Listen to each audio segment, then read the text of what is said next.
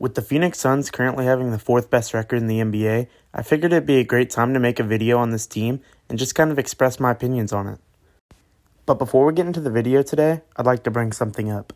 Only a very small percent of the people who watch the videos are subscribed to the channel, so if you enjoy this content and want to see more like it, make sure to drop a like and leave a sub. As I said, the Suns currently have the fourth best record in the NBA with a record of 20-10. And the main reason for this team's success is their stars Devin Booker and Chris Paul.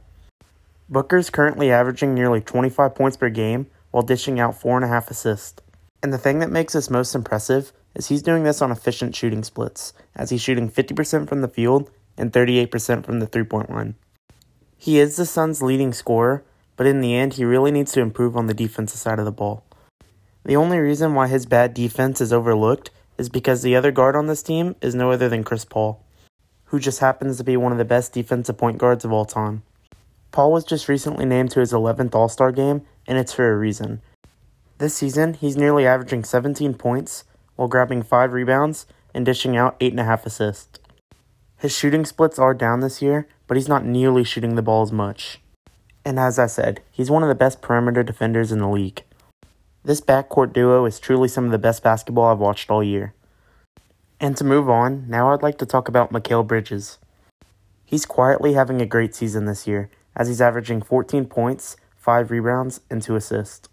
His numbers are up big compared to last season. And his spot-up shooting is a big reason why the Suns team is contending for a title this year.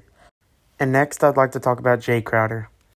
He's a great veteran piece to this team. He's averaging 10.5 points per game, while grabbing 5 rebounds and dishing out 2 assists. His impact to this team can't be shown with numbers, and his playoff experience will surely help down the line.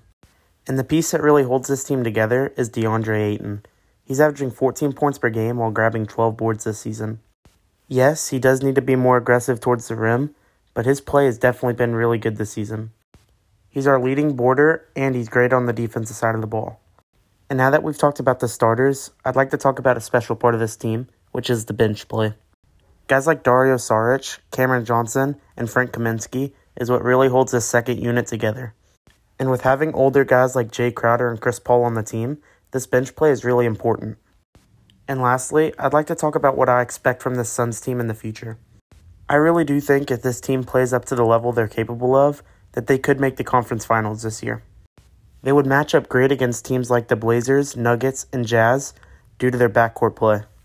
But I'm not sure if the Suns had to play the Lakers or the Clippers in the playoffs, if they'd even be able to put up a game. I'd like to see the Suns trade for a piece like PJ Tucker or maybe even sign DeMarcus Cousins. Either of those guys could help this team be way more well-rounded. But let me know what you guys think in the comments. And once again, if you enjoyed this video and want to see more like it, make sure to drop a like and leave a sub. Thank you guys for watching, and see you in the next one.